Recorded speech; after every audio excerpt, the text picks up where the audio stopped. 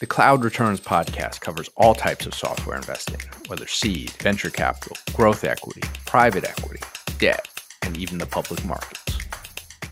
So I'm excited to have Akash Bajwa from Early Bird VC. They're a European venture capital firm with 2 billion euros under management, and they invest in the seed and Series A. And Akash, do you want to give a little bit more background about yourself and your firm? Definitely, Matt, and big fan of your Substack. So thanks for having me. So a few words on myself. I've been investing or working with early stage companies for several years now. Initially on the corporate venture side in banking, to now spending more time in growth investing before I joined Early Bird. And I've been at Early Bird now for 2 years and straddle really two of our key verticals, which is fintech and enterprise software. We are a pan-European early stage firm. I sit in the London office, which we opened 2 years ago. The firm's been around for quite a while, 27 years. So we're one of the first funds to get going on the continent. And we've really prided ourselves throughout this time for sticking to what we do best, which is early stage. And for us, that means pre-product market fit, or in other words, pre-seed, seed, and Series A. And we've been quite lucky to work with some great companies over those years in UiPath, N26, Ivan, and others. As you mentioned, we manage 2 billion of assets across the firm, and that's across a few strategies. And we invest out of our early stage fund at those pre-seed, seed, and Series A stages, but also have a growth vehicle to support our companies all the way to the exit. And in terms of investment criteria, we look at enterprise software, fintech, and deep tech or frontier tech, as you might call it too. I tend to spend a lot of time in application software within enterprise software. And for us, nothing is too early. So we'd even look at what is now called inception rounds in exceptional founding teams and markets that we believe have secular tailwinds. But then as we go later to seed and Series A, we look for early customer validation, or by Series A, some evidence of channels that scale. And that 0 to 1 journey is really where we add the most value and try to be the most additive investor on the cap table. And so in terms of like check sizes and then I guess this might not always apply at like the inception stage, but like what range of ARR, if they do have any ARR? Yeah, for check size, we can go as high as 15 million, but I'm sure we'll talk about this. Of course, rounds have been getting smaller. Companies are fitter now, so we can flex to what the needs of the companies are. Obviously, category by category, that can differ, but typically for a seed or pre-seed, that's in the 2 to 5 million range, and then Series A can be as high as 15. ARR is typically something we look at much more at the Series A. Seed, I think, is still the kind of elastic stage where you have everything from one design partner that's converted to a few decent logos that you signed. And I think the goalposts are shifting quite a lot at the moment. Most downstream investors also acknowledge that Series A and seed quite fluid, and within 2 standard deviations, you're looking at a completely different profile of company. And so we're all kind of scratching our heads thinking, are we taking the right amount of risk? We're getting paid to take that kind of risk in terms of ownership and ability to underwrite the path to graduating to the next stage. So without getting too philosophical on that, I think that's definitely fluid in the current stage we find ourselves in the economic cycle. Yeah, and it makes sense at the earliest stage. It's not really a function of multiples or financial metrics per se, but still always interesting for people to get a feel for the market. So I imagine you're spending a lot of your time on AI. What are you finding exciting? What are you liking about, founders there? Any particular focus areas? Just kind of like, what are you seeing in AI and what do you like about it? Yeah, it's definitely been the majority of my time, I'd say, in the last 12 months. And that's, of course, all the way from the foundational model layer to the application layer. We've been, like every investor, really evaluating how we see this market shaping in the next few years, or really trying to backcast from the future. We do have an investment at the foundational model layer in Aleph Alpha, just like OpenAI and the others that your listeners would have heard about. This is a European play that we believe is going at it in a slightly different way. They're trying to sell to enterprises directly and have a end-to-end offering. So also providing the support in terms of implementation to get use cases into production. So that layer of the stack is somewhere where we already have exposure. We move up the stack and then we look at infra or tooling as well as application software. And even there, I think we continue to refine our views as often as we can in a sort of Bayesian way. As we collect more information about the developments of the space, we try to sharpen our investment thesis and really sharpen our pencils. So at the infra and tooling there, what you've seen is all the hyperscalers have released a lot of tooling themselves.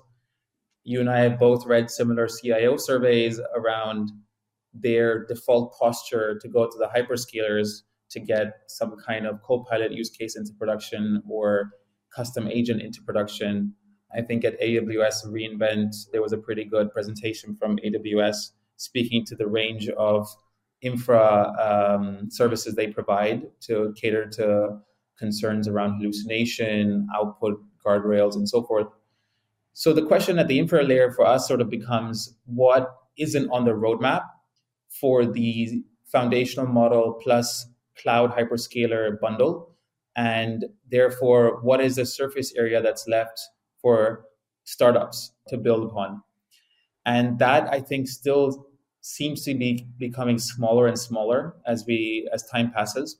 We continue to observe that space with a lot of excitement because we are talking about platform shift of really huge proportions, but still not history doesn't always repeat itself. It rhymes in some ways.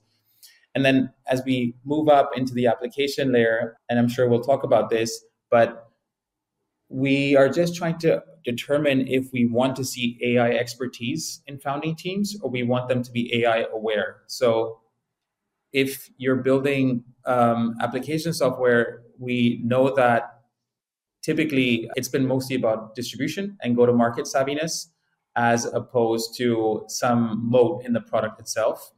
That's the historical paradigm. And we don't see any reason for that to change going forward. Yes, on the one hand, you need to know how developments down the value chain affect you, in that you have to obviously optimize across dimensions like cost, latency, accuracy, new model architectures, and so forth. But the barriers to implementing state-of-the-art architectures or models are collapsing, and they'll continue to collapse. So what I think that renders is that the composition of strong founding teams at the application layer won't be that different to what has been the case historically, which is teams that have demonstrated an ability to execute on go-to-market. And that's only more acute when you look at vertical software. So we believe now there's some flywheels that can get going with data and feedback data specifically to make vertical specific models or use case specific models more performant than higher cost and more generalizable models. And the ways to get that delta in performance are, of course, faster scaling. As you scale faster and you've built the right feedback mechanisms in, you ought to eventually carve out some kind of meaningful outperformance against competition. And the way to get that is, of course, then the teams that have that, either that network or that ability to execute on a go-to-market playbook and a channel mix that works. So those are some of the reflections we've had, but we acknowledge that, if we look at mobile or the internet, that in 94, it would have been hasty to make too many predictions about things being foregone conclusions, as it would have been in 2008 and so forth. So especially on the topic of new distribution channels. But I mean, we just see huge interest among exceptional founding teams to go after problem spaces with this new technology. And then I'm sure we'll continue talking about this through the discussion. But the question is it a sustaining innovation or a disruptive innovation? And a lot of ink has been spilled writing about that. There's a lot of good stuff in there. And kind of on your portfolio company at the foundation model level, it sounded like some of their unique proposition was incorporating services. And just in my feed yesterday, experienced AI analyst was commenting about how very few pilots being done directly with the software companies, but a lot of interests and a lot of deployments going on through the consultancies and service providers. And like, kind of, can you share a bit more about a model integrating services and how that's playing out for them? Yeah. So ultimately, if I step back and look at the role of services or consultants in getting any kind of transformation mandate off the ground, I think folks that have sort of, got gray hairs in enterprise sales, they know how the services component is really the key unlock for newer vendors to penetrate, for any innovation budgets to really get going, and for use cases to move from pilot to production, which is where we are at the moment in that sort of trajectory for generative AI. And the foundation model players in the US, OpenAI, Anthropic, and others have also partnered with BCG and the likes, McKinsey, Bain, and so forth for this very reason. Deloitte, PwC, Capgemini, these have all made announcements about huge teams that will be purely dedicated to AI transformation mandates. So our company, as well as others in this space, I think acknowledge that there's still a lot of sophistication that enterprises have to undertake in working with even one model, let alone this future state that a lot of founders are building for, where you'll have multiple models and enterprises will route between models. That's a market that will exist. There's a lot of problems that will bubble up to the surface eventually, but we're so early that the role of services in actually helping otherwise less technical organizations get some kind of use case to be production grade, it can't be overstated. It's extremely important. And it's not only about lead generation, but it's also working closely to identify what are the integration surface areas inside a company, what kind of training is needed, the usual bells and whistles that come with professional services. I think it's just as important for a technology that's still very nascent. So we're still, when we look at surveys around what use cases are actually getting traction, customer service and internal knowledge search are just early kind of front runners out of the gate.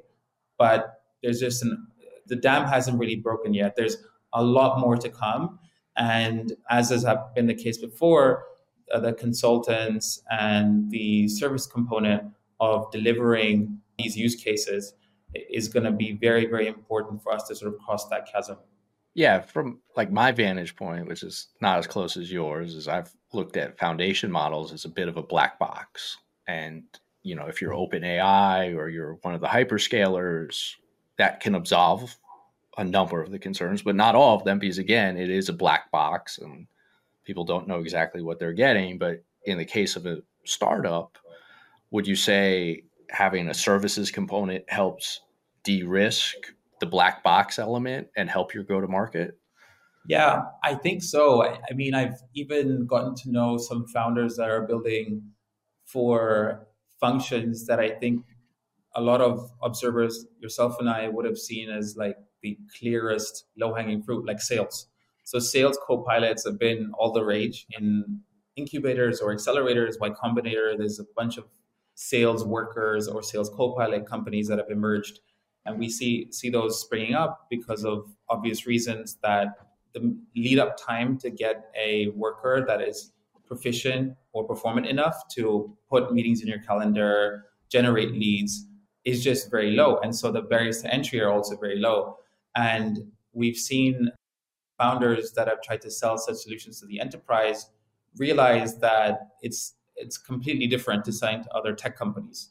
So services, by way of giving the right amount of support and handholding to get those users accustomed to this new form factor is still going to be probably a prerequisite for some enterprises, especially when we're talking about swaths of enterprises that are less technical and have less technical IT teams or developers. It's still probably in Europe in particular underappreciated. Our company UiPath, when we invested in very early, enjoyed great success from services. If anything, so services was necessary to deliver its RPA solution to its enterprise customers because at the time RPA was quite nascent too. So I'd say short answer that yes, we're seeing more startups incorporate services to their sales motion. Is probably going to be necessary for some time still, given where we are in terms of buyer sophistication. But there's probably a lot more refinement to be had around how you price that, how you deliver that, how much is insourced versus outsourced, and even the degree to which you can use LLMs to deliver that service offering in a cost efficient way. It's an interesting inquiry though for someone to go after. Interesting. And then the other part of your answer was around like the founder type and kind of founder fit with a particular opportunity. And your emphasis was actually on GTM, which is, a huge challenge in SaaS and now AI. Like, what can a native AI founder have in terms of like a unique skill set or a hack GTM wise? So I think that in many ways, the same timeless lessons apply as to what makes a founding team compelling as for go-to-market savviness. So we know that OpenAI is releasing an app store or has a GPT store, and it's interesting to see people draw parallels with the Apple App Store, other new distribution mechanisms in the past. So I don't. I would not want to hazard a guess yet as to whether we'll see completely new distribution paradigms, whether just like search engine or mobile ads or the app store, that AI will usher in a new distribution mechanism. If you assume there isn't a new distribution mechanism, the kinds of teams that have that go-to-market savviness simply need to figure out ways to make a certain channel work. And if they're very, very successful, like LinkedIn and some other companies have been, they'll make multiple channels work. Typically, channels tend to be power law as well, and you'll have one channel that really scales for you. And where I spend a lot of time, it's of course the channels with consultants, cloud alliances, and so forth. And even in Europe in particular, a lot of those lack the rigor to get the maximum output from those channels. Then on the direct sales side, it's going to come down to the ability to effectively scale high performing orgs, just like Frank Slootman has done and others of executives have done in the past repeatedly in the Valley. In Europe, we're still very early in having those lieutenants who've diffused that world-class sales leadership throughout the ecosystem. So ultimately, I think it's about getting the top-down sales motion, which I think is going to have far more prominence now than the bottoms-up PLG motions that we've grown to like in the last few years in software investing, to be as rigorous as they can be, and for those founding teams to have the networks in those industries to have unique insights as to what that composition should be between direct sales, a channel mix, alliances, and for the long tail, some kind of self-serve bottoms-up motion. It's really rare that you'll find a team that has both that product-led mindset, so that intimacy for what product is needed by the end user, as well as how to reach that user in a cost-efficient way. So founding teams that combine these attributes in the same way that this would be my answer 5 years ago, I think still holds true today. So at least I'm of the view that this is a fairly timeless principle, and that for AI native companies, it shouldn't change too much. Yeah, and that's an interesting thing is if you look at SaaS and how transparent the overall industry is. It's amazing how many people will go to a conference and share their playbook and go on podcasts and tell you everything they're doing. And it's lent itself to very much you could pursue a paint by numbers approach to building your company. Do you think like the way to build an AI company will be quite similar to SaaS, or will there be some unique nuances to it? Yeah, I think there's a lot of debate about the P&L of a scaled company from this vintage onwards, of a scaled software company. So if we assume we're still talking about software that does work, which ultimately, let's say until now, if we want to demarcate software pre 2024, pre LLM inflection, and post, a lot of people are drawing this demarcation where software was augmenting workers and enhancing productivity or cutting costs and so forth. So ROI that was measured in a way that it was additive. And now we have this notion of workers that essentially sell work. And you then look at large portions of your OPEX and look at what parts are addressable for production grade AI workers to take over from human workers at a fraction of the cost. And it obviously does really change what your margin profile might be at scale. And that is obviously then being somewhat offset by a collapse in barriers to creating software and then higher CACs. And it's an ongoing debate that I'm sure we're all sort of navel gazing about, because no one really knows what the amount, what the each of these forces, the degree of those forces, and which is a more powerful force than the other. But going forward, I think you'll definitely see, and I've already spoken to many founders who take a different view on marketing. They don't need to hire marketers early.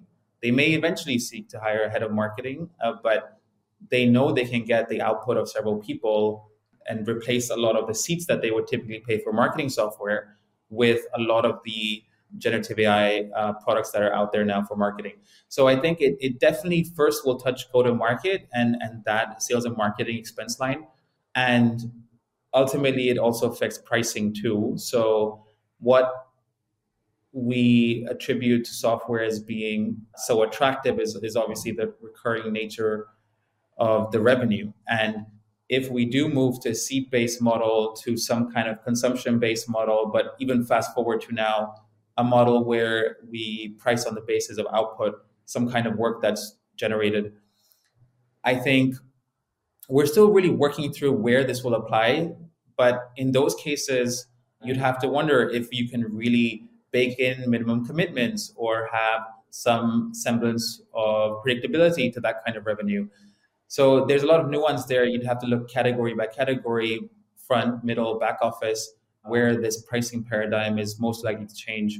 But that does leave a lot of the P&L of a software company in 2028 arguably quite transformed. Yeah, and one thing that's enabled like this whole industry to keep growing and growing and attract so much capital has been the gross margins, right? Like 80%, 75% gross margins, arguably higher, depending on how you look at it, secretly underpin how everything works. And if that were to come down to 50%, and now, we might have margins decrease, but you might be addressing a bigger TAM, more of the OpEx and your gross profit dollars as opposed to margin increases. But if margins go to 50% in software, or however we think about AI plus software, does that really challenge your return profile? So the interesting thing about venture, especially in the last several years, has been, there's been a notion of the greater fool theory, whereby early stage investors were happy to have their companies be marked up by later stage investors. And then later stage investors had a wonderful IPO window where the public markets were happy to give them DPI as well. So ultimately, the declaration of whether 50% margins are changing our return profile is sort of really going to be decreed by the public markets. And then that sort of trickles down all the way to us early stage investors. And I think the way I would probably flip that back is to think about which companies would be immune to this. And if this is so ubiquitous that margin compression happens across the board, whereby 70% margins, the kinds of margins we've had some generational companies enjoy for a decade or two, are completely gone or are just very difficult to sustain in this environment where you have point solution after point solution chipping away at some module that is part of your platform, or an AI worker can do more or less the same, provide the same level of service or output that one of your software products does with a human. So I think the question for me becomes if 50% margins is where we revert to as a sort of mean around, or the industry in general sees margin compression, and therefore we just recalibrate and ascribe higher multiples to 50% margins versus 40% margins. So if there's a complete re-rating of margins in general, that's what I'm wondering. And I also don't have the answer to this, but I would just wonder if there are really going to be pockets of software that will be immune to margin compression for these secular forces that we're foreseeing now. And if not, then there'll just be a re-rating of what's deemed best in class. It's an interesting, viewpoint. And a lot of this will come down to, like, as you're talking about, like, if you're selling true automation and true outcomes, if you price that on ROI and the value creation, you might very well be able to enjoy the margins, but then it will also get back into, like, another big topic I'm sure you're looking at are, like, barriers to entry and defensibility in any of these categories. And right now, when you're doing due diligence and looking at an opportunity, like, what are some frameworks you're using to assess, like, how defensible a particular product category might be? Yeah. And the thing that, the lens I'd say I apply to this, Matt, has always been, given that I look at application software, that it's mostly down to execution. I think a lot of the seven powers that application software companies enjoy come at scale. So if I think about branding or process power or even switching costs, I think of those as forward-looking things. And in the early days, I try not to have a false sense of security about barriers to entry for a founder that I'd be working with, because I think time and time again, we've seen markets that seem saturated, and it would have made ostensibly no sense to fund a new company in, but excellent founding team with a great vision, a insatiable hunger to address that and market, has been able to carve out enough market share by sheer force of execution. So I tend to ascribe more importance in the early days to execution abilities, and that maybe some innovation on business model, some subsidization in the early days to beget scale, at which point you then dial up pricing power again. In vertical software, we of course also like this notion that there's a cold start problem, or there's a period where you're building up critical mass of market share. But once you surpass that, let's say 10%, I think Tide Market published some good data on this. Once you surpass 10% in a local market, you get to that quasi industry standard sort of scale where you have incredible word of mouth and a lot of the benefits that incumbent software enjoys, where, if someone's asked what software should I use for my ERP, NetSuite enjoys amazing mindshare among CFOs. So there's a certain critical mass that we underwrite a company towards, where we think eventually the word of mouth and the organic growth becomes so powerful. But the lead time to that critical mass is, I think, mostly down to execution.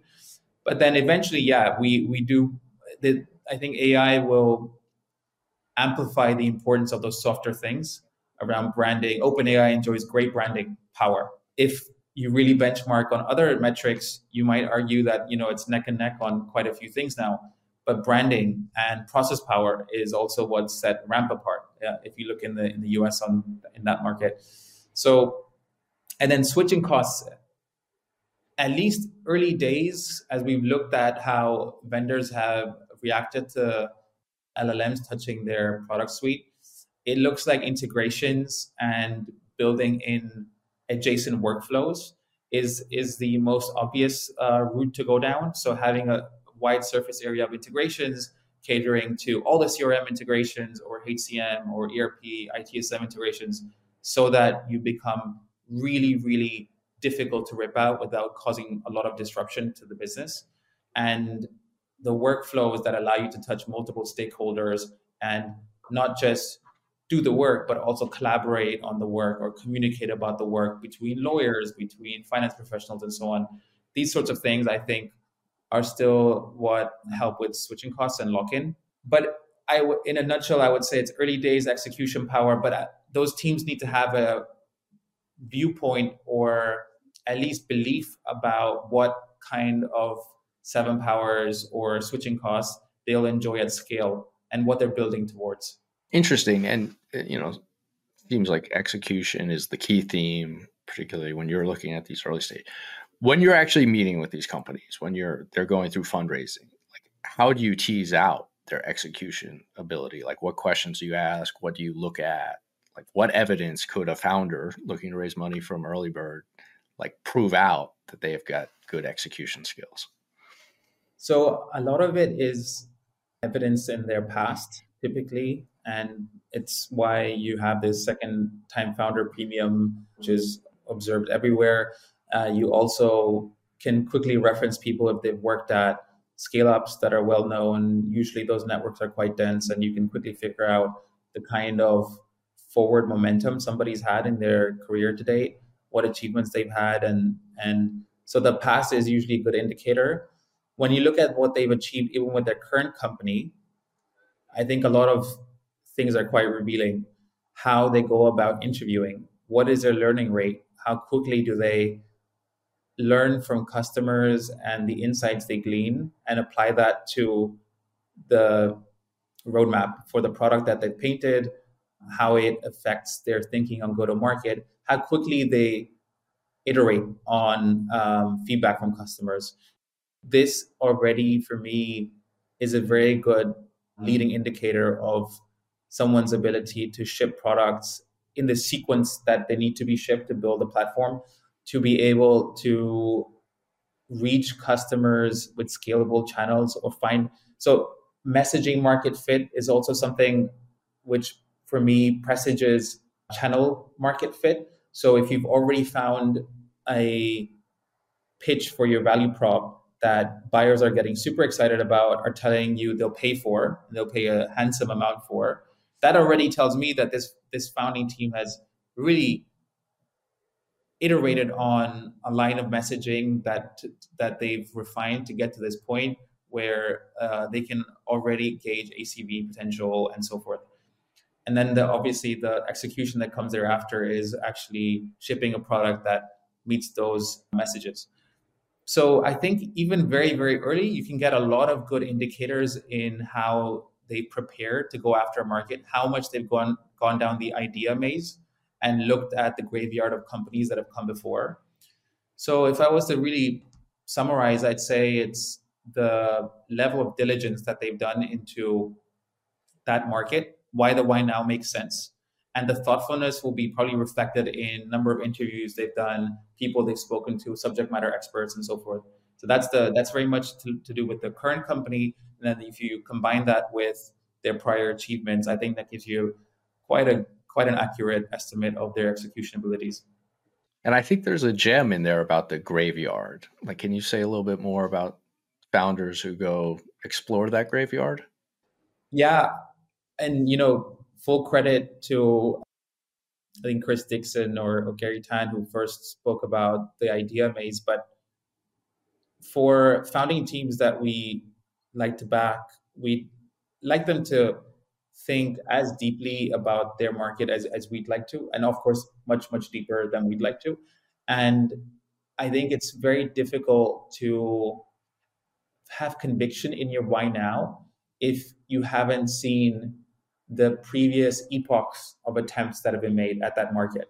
It's not the first time that someone came before Procore to target construction. And in other verticals too that have typically been very, very difficult to penetrate, there would have been so many lessons to be learned in messaging that failed, or a form factor for your product that failed, or any number of missteps that previous companies have made in trying to address the same buyer, the same enterprise, the same end user, that it would be just simply wasteful not to take all those learnings. So I think that graveyard, if you really go there with a mindset to be a sponge and really learn as much as possible from what didn't go right and what did go right, it's probably the most invaluable source of knowledge for setting your company up for success and having real belief in your why now that you can get, more so than speaking to anyone in the present moment. Because if you have that dynamic time series view of how things have evolved in that market, I think it's that's quite formidable. That's interesting. And this might be a little too tactical, as if you're a founder listening to this. Like, are there ways to do this? Like, where you should go into Crunchbase and search construction software and find ones that have failed. Same thing on Product Hunt. Like, how have you seen founders pursue this? Or is it just deep Googling? Like, yeah, I'd say in general, founder communities tend to be quite tight knit, and generally there's a mindset of paying it forward. And in that respect, folks that are aware of companies that have come before them in a specific market would, I think, be quite warmly received if they reached out to companies that they can find. Yes, they can find them on Crunchbase. They can find them. They'll probably learn about those companies in a number of ways. But for me, the bigger issue is, can they get in front of those founders, those former founders of those companies? Can they get in front of former VPs of sales? Can they get in front of the people who were at the coalface, seeing what went right or didn't in that company's trajectory? And in general, I don't really sense any reason why those previous builders wouldn't share that wisdom, share those learnings, because at some stage they also felt a burning desire to solve a problem for that end customer. For whatever reason, it didn't work out. But normally I sense a spirit of paying it forward to let the next generation of entrepreneur take on that baton maybe and go anew with those insights. So tactically, I think it's the issue is less discovery. The problem is, can you get in front of the right people? And that, I think, would generally be more successful than founders think, and people would be quite candid and comfortable sharing, I think, a lot of those learnings. so like adding this all together, it seems like the themes here are like iteration, learning curves, resourcefulness, drive, passion, and that like graveyard is an interesting proxy for all of that. Yes, yeah. And when they graduate past the Series A, or when we start to also obviously invite growth investors and later stage investors to the company, then it's about scaling a lot of these foundations. But in laying these foundations, I think it is coming down to a lot of softer things. Interesting. And like another kind of popular take recently has been, okay, AI is going to lower the barriers to software creation. There's going to be a lot of co-pilots that make coding easier. Even non-technical people can code. And that seems to have a lot of implications for vertical software. What are your views there on how like lower barriers to entry might or might not impact the vertical categories? Yeah, I'd say when you look at the usability of vertical software, I think most people would admit that shipping a prototype that is on par or has parity with a lot of the leading vertical software companies is not going to take months and months of work. So most people would concede that. What I think people are neglecting or downplaying in this discussion is vertical software has never really been about the product. It's just been about distribution and go to market.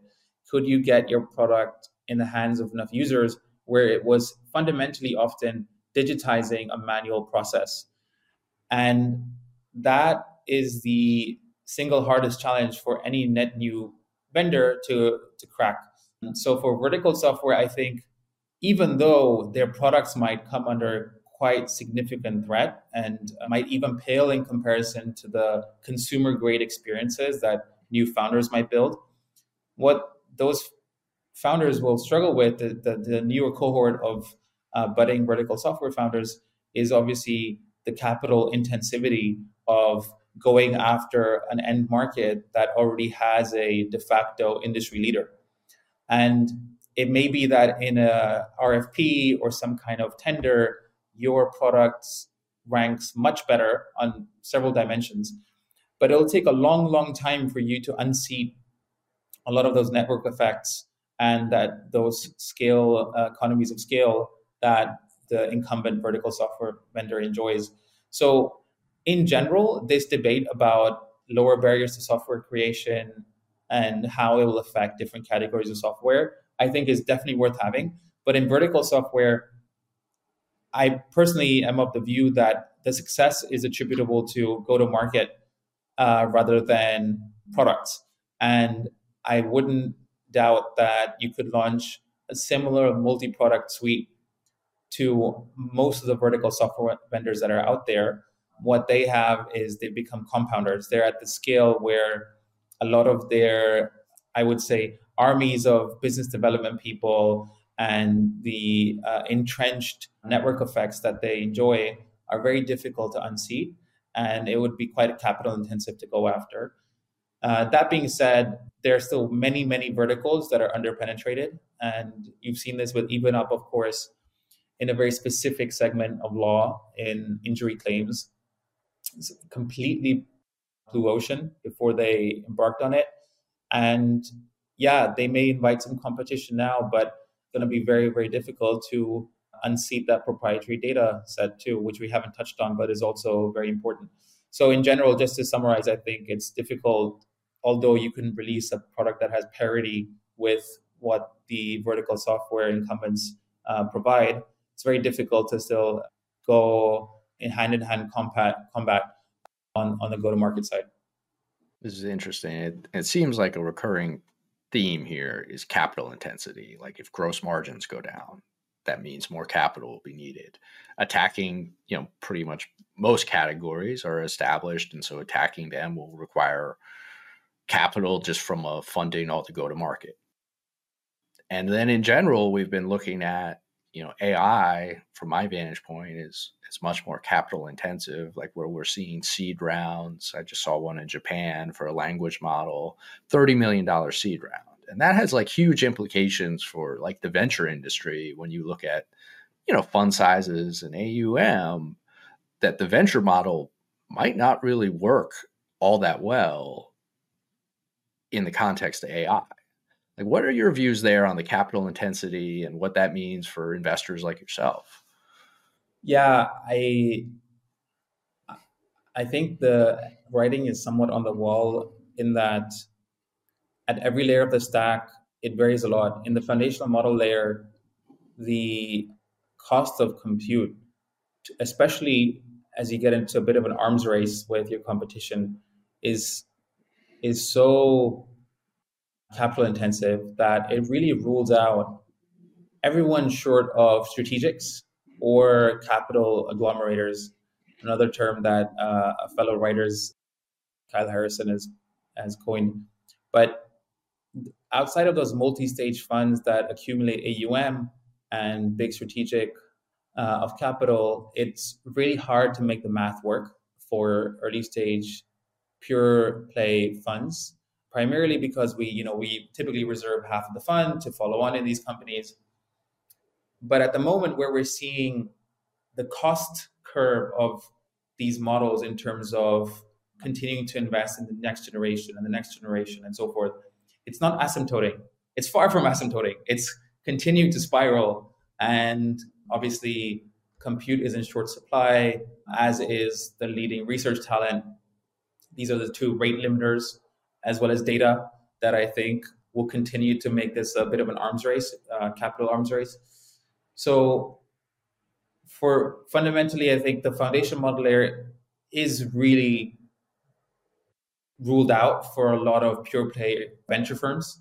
But you do see some massive scale platforms that have become also, in some cases, managers of other strategies, and they're not pure play venture firms anymore, maybe. And they have managed to invest a lot of capital here. But it is very difficult for pure play early stage funds to fit with the typical within their fund size constraints to fund these companies. So I think they have to look up the stack and look at tooling or application software.